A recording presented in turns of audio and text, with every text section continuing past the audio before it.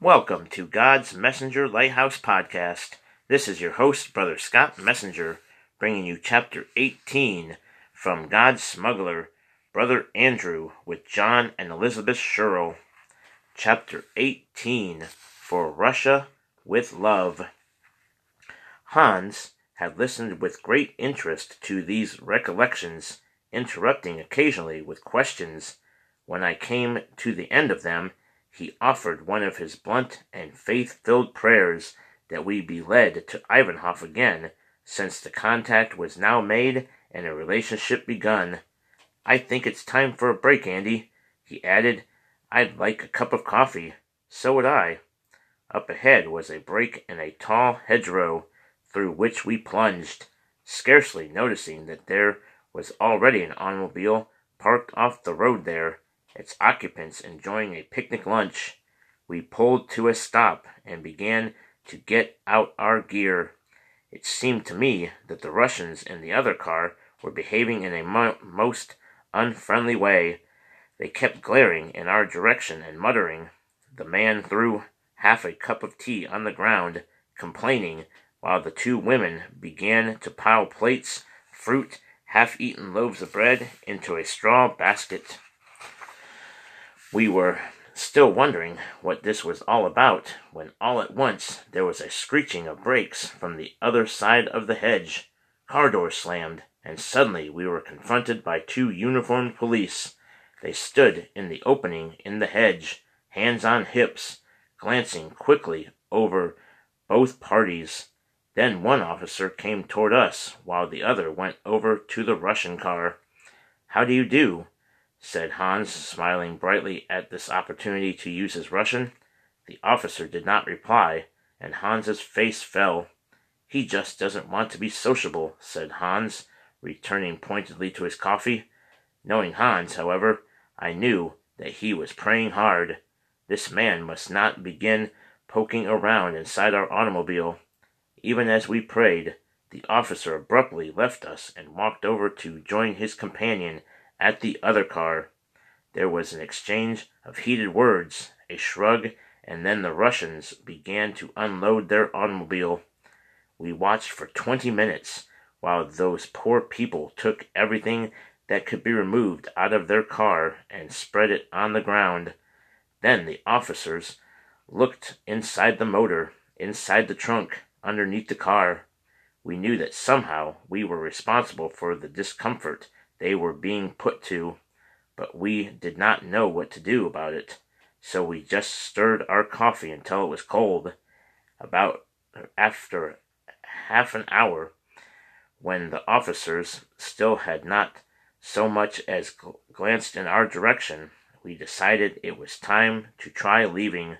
So we drank the awful coffee, stowed the little stove away, and made as much noise as we could closing doors and finally starting the engine. Still, the officers paid no attention to us. We crept through the hedge and nosed back onto the highway around the police car. "What was that all about?" said Hans as we were underway. "I don't know, unless they thought we were smugglers making an exchange there beside the road. Hans, we've got to pray for that family, that they don't get into trouble through our clumsiness.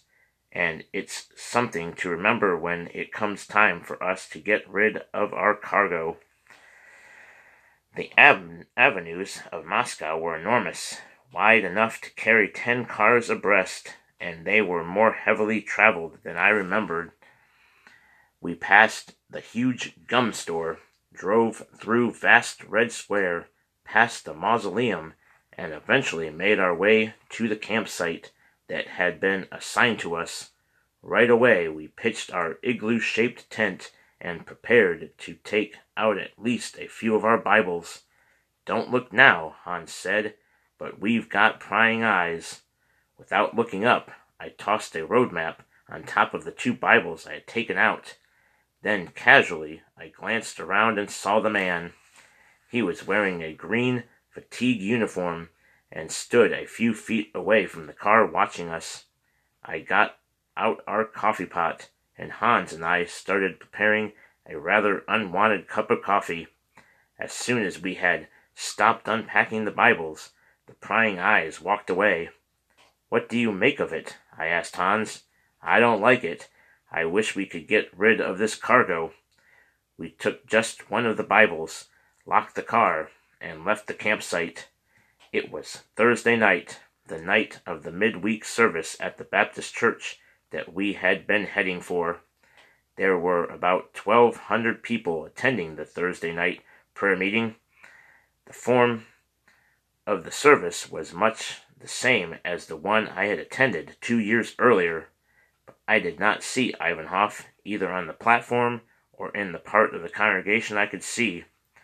When the meeting was over, Hans and I walked out to the vestibule and began milling about in the crowd. The main purpose of the evening for us was to make contacts to whom we could deliver our supply of Bibles. I edged my way around the big entrance hall, glancing into face after face, asking God to give me, as he had so often before, that moment of recognition that, for Christians, can do the work of many years of acquaintance and growing confidence. And before long I saw him, a thin, balding man in his middle 40s, standing against a wall and staring into the crowd. I had such a clear directive to speak to him that I almost forgot about Hans. But in a real Christian partnership, one member's guidance is always submitted to the others for correction and confirmation. So I waited until Hans had inched his great bulk over to my side. "I've spotted our man," he said before I could speak, and out of the hundreds of people in that vestibule, he nodded to the man I too had chosen. Hearts high, we pushed our way to him. "Cut van Puze Vute," Hans began. "Cut van Vi Puze Vante," the man answered, instantly alert, as Hans launched into a description of who we were and where we were from. However, the man's face grew more and more perplexed. But when Hans came to the word Dutch, he burst out laughing. He told us that he himself was German. He was a second-generation immigrant living in Siberia, and his family still spoke German in the home. Immediately, the three of us fell into conversation, and as we talked, Hans and I grew more and more incredulous. For this man was from a little church in Siberia, 2,000 miles away, where there were 150 communicants, but not a single Bible. One day, he had been told in a dream to go to Moscow, where he would find a Bible for his church. He resisted the idea at first, he said, for he knew as well as anyone that there were precious few Bibles in Moscow, and that was the end of his story. Hans and I looked at each other in disbelief. I gave Hans a nod, and it was his turn to share with our Siberian friend the good news. "You were told to come eastward for 2,000 miles to get a Bible, and we were told to go westward 2,000 miles carrying Bibles to churches in Russia, and here we are tonight, recognizing each other the instant we meet." And with this, Hans held out the big Russian Bible we had brought along with us. The Siberian was without words.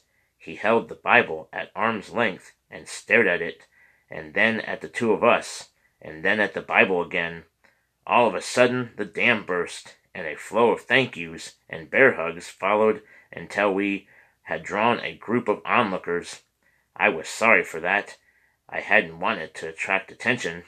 In a whisper, I told the fellow the rest of the news, that we had more Bibles, and that if he would meet us there again at 10 o'clock the next morning, we would let him have half a dozen to take home. The Siberian grew suddenly suspicious. "They are free of charge?" "Of course," we answered. "This is simply one arm of the church looking after the needs of another." The next morning at 9 o'clock, Hans posted guard while while I again tried to get the Bibles out of their hiding place in the car.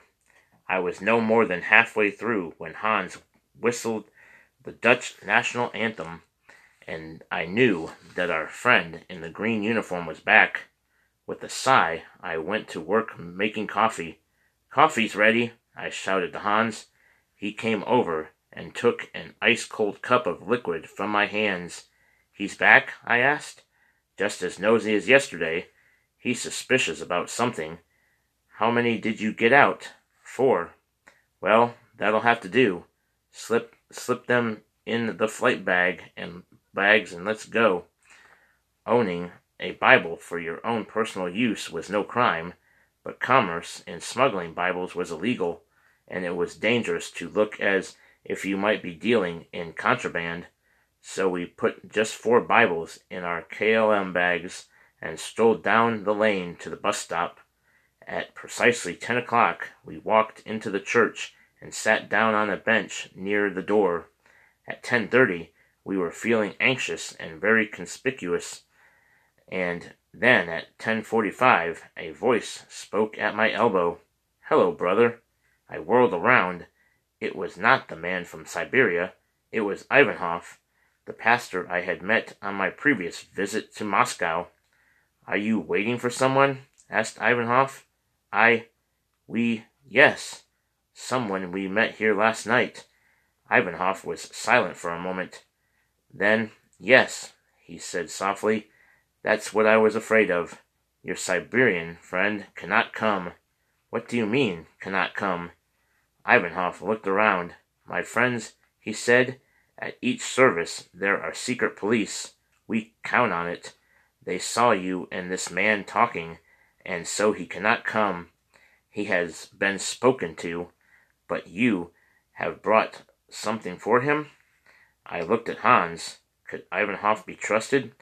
Hans gave a shrug, and then a barely perceptible nod.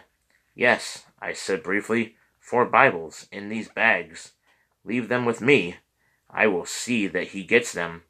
Again Hans and I exchanged glances, but we ended by taking the Bibles, wrapped in newspaper, out of the bags and handing them over. Then, asking God for protection, I took a plunge. There seemed to be no other way. "Is there somewhere we can talk?" I asked. "Talk? Well, frankly, these aren't the only Bibles we have." Ivanhoff caught his breath. "What do you mean?" "Just keep your voice low. How many Bibles do you have?" "Over 100. You are joking." "They're in our car at the camp." Ivanhoff thought for a moment. Then, without a word, he led us down a long corridor. When it turned a corner, he stopped suddenly, laid the Bibles on the floor, and held out his hands, palms down. "Do you see those nails?" he said. We stared at fingernails, ridged and thickened the way nails become when they have been damaged deep in their roots. "I have spent my time in prison for the faith," Ivanhoff said, and this was the man who had told the visiting youth delegation that there was no religious persecution in Russia. "I will be frank with you. I cannot go through it again. I cannot help you with those Bibles." I felt my heart go out to this man. "I know," I said. "We do not blame you. Perhaps, though, you know of someone else who might be willing?" "Markov," said Ivanhoff. "I will arrange with him to rent an automobile. He will meet you in front of the gum store at precisely 1 o'clock. And then, as an afterthought, but be careful." Hans pointed to the little stack of Bibles on the floor. "What about these? Don't you risk something taking these?" Ivanhoff smiled, but his eyes remained sad as ever. 4 Bibles, he said. "That's not a very serious economic crime. They're worth 400 rubles. How long do you go to jail for 400 rubles? 4 months, at the most. But 100 Bibles? That's worth 10,000 rubles here in Moscow, more in the provinces. 10,000 rubles worth of pornographic literature. Why, a man could... Pornography, said both Hans and I together. What does that have to do with us? Nothing, said Ivanhoff, except that if you are caught, that's what they'll accuse you of selling. And then, as if receiving some sort of signal, he whirled on his heels, snatched the books from the floor, and walked rapidly away, his shoes clicking down the empty corridor as he disappeared from sight. That afternoon, at 1 o'clock, we pulled up in front of the gum store. A man emerged from a car parked 100 yards away and strolled by, looking at us cautiously through the window. Then he strolled back again. Brother Andrew? You're Markov, I said. Greetings in the name of the Lord. We're going to do something very bold, said Markov, talking rapidly. We're going to exchange the Bibles within 2 minutes of Red Square. No one will ever suspect us in such a location. It's a stroke of genius. Clearly, this brother was more of a genius than I. I didn't like the sound of it. He led us to a street that was, sure enough, less than 2 minutes from Red Square. There was a large, blind wall running along one side of the street, but houses lined the other. At any window there could be a pair of curious eyes. You'd better pray, I said to Hans as I parked behind Markov's car. Hans did pray aloud as I got at the Bibles and stowed them an armload at a time into cartons and sacks. Markov opened the rear door to his car, and we made the transfer right out in the open, trip after trip on the busy sidewalk. When we were finished, Markov allowed himself time only for a quick handshake apiece before he was back in his car, starting the engine. By next week, he said, these Bibles will be in the hands of pastors all over Russia. As Markov drove off, I looked at Hans. He was still praying, but he was grinning too. This part of our mission was accomplished, except for that one carton of Ukrainian Bibles. Our green uniformed friend could peer as hard as he liked. The car was empty. We went home by way of the Ukraine, delivering the last Bibles to churches ourselves, and it was at one of these stops that a dream caught hold of me that for the next 3 years would not let go, for it was there in the Ukraine, when we had just 2 Bibles left, that one of the parishioners brought something for us to see, a treasure of his family's, a pocket-sized Ukrainian Bible. I held the little volume in my hand, unbelieving. Yes, the man assured me, it was a complete Bible, but it was 1/4 the size of the Bibles we had brought.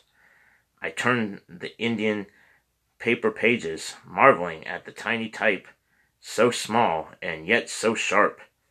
Each word was clear and well spaced. I bombarded the man with questions. Where had this been printed? Who published it? Where had they bought it? But he knew the answers to none of them.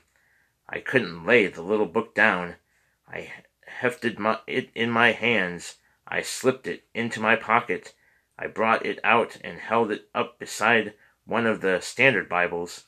Why, we could bring in 3 and 4 times as many every trip if they were this size, and once again they'd be so much easier to transfer and conceal, and if it could be done for Ukrainian, Russian could be printed in this format too, and the other East European languages. Seeing how the Bible intrigued me, the owner made a suggestion. If he could have the 2 new ones we had brought, would we like to keep this one? The church would still be 1 Bible ahead. To my delight, the minister and the rest of the congregation agreed, and I left that town with the dream in my pocket. I could hardly wait to show it to our Bible societies in the West. Our last Sunday in Russia, we attended a Baptist church in a Ukrainian village not far from the Hungarian border. The singing was stirring, the prayers fervent, But when it came time for the sermon, the pastor did a strange thing. He walked off the platform, borrowed a book from one of the congregation, and took it back to the pulpit. It was the Bible. We had heard that there were ministers in Russia who did not have Bibles of their own, but this was the first time we had seen it with our own eyes. After the service, the pastor invited us to join him and his elders in his study for a brief visit. The visit began, as it so often did in Russia, with an attack. We had learned that this was a safety device, since all pastors knew that their actions were observed. On this occasion, the attack was against my automobile. "Tell me," the pastor said through a German-speaking parishioner, "which industrial complex are you the head of?" "But I'm not with any company." Our interpreter translated, but the pastor did not let the subject drop. "I know you're not telling the truth," he said, "for you have an automobile parked just outside. Only capitalists own automobiles. Laboring people walk." What could I do? It was impossible to convince him that I was a former factory worker, the son of a village blacksmith, with a good deal less guarantee of an income than he himself had. He just could not grasp these facts, and left the subject only out of politeness, or perhaps because he felt that he had safely established his antipathy for idle and moneyed classes. At any rate, we got to talking about the second coming of Christ, by far the most popular theological topic in Russia, and the tone of our conversation immediately changed. I drew my own Dutch Bible out of my pocket to follow the references he was making, and when he was through, laid it on the desk. I noticed almost at once that he had lost interest in the conversation. His mind was taken up with the Bible. He picked it up and weighed it in his hand, unzipped it, stared at the Dutch words he could not read, zipped it up again. Then he put it back on the desk, not as I had put it down, but with great precision. He set it down on the corner and slowly ran his finger along the edge so that it was aligned with the desk. And then, his voice distant, talking more to himself than to us, he said, "You know, brother, I have no Bible." My heart broke. Here was this important man, the spiritual leader of 1,000 souls, who did not own a copy of the Bible.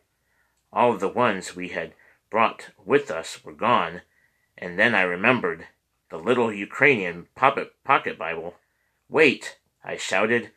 I jumped up from my chair. The Bible societies would just have to take my word for it.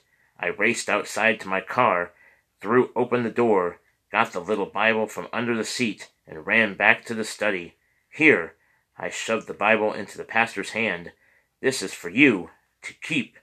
The translator repeated the words, but still the pastor did not understand. "Whose is it?" he said. "It's yours, to keep, to own."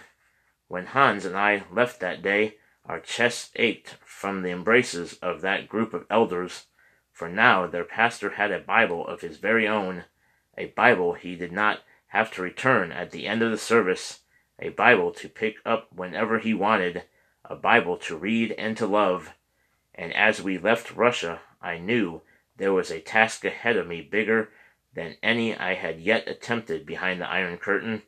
I had to talk some organization into printing Slavic language Bibles in pocket-sized editions, and I had to bring these Bibles into Russia, not by the hundreds, but by the thousands. Next time, Chapter 19, Bibles to the Russian Pastors.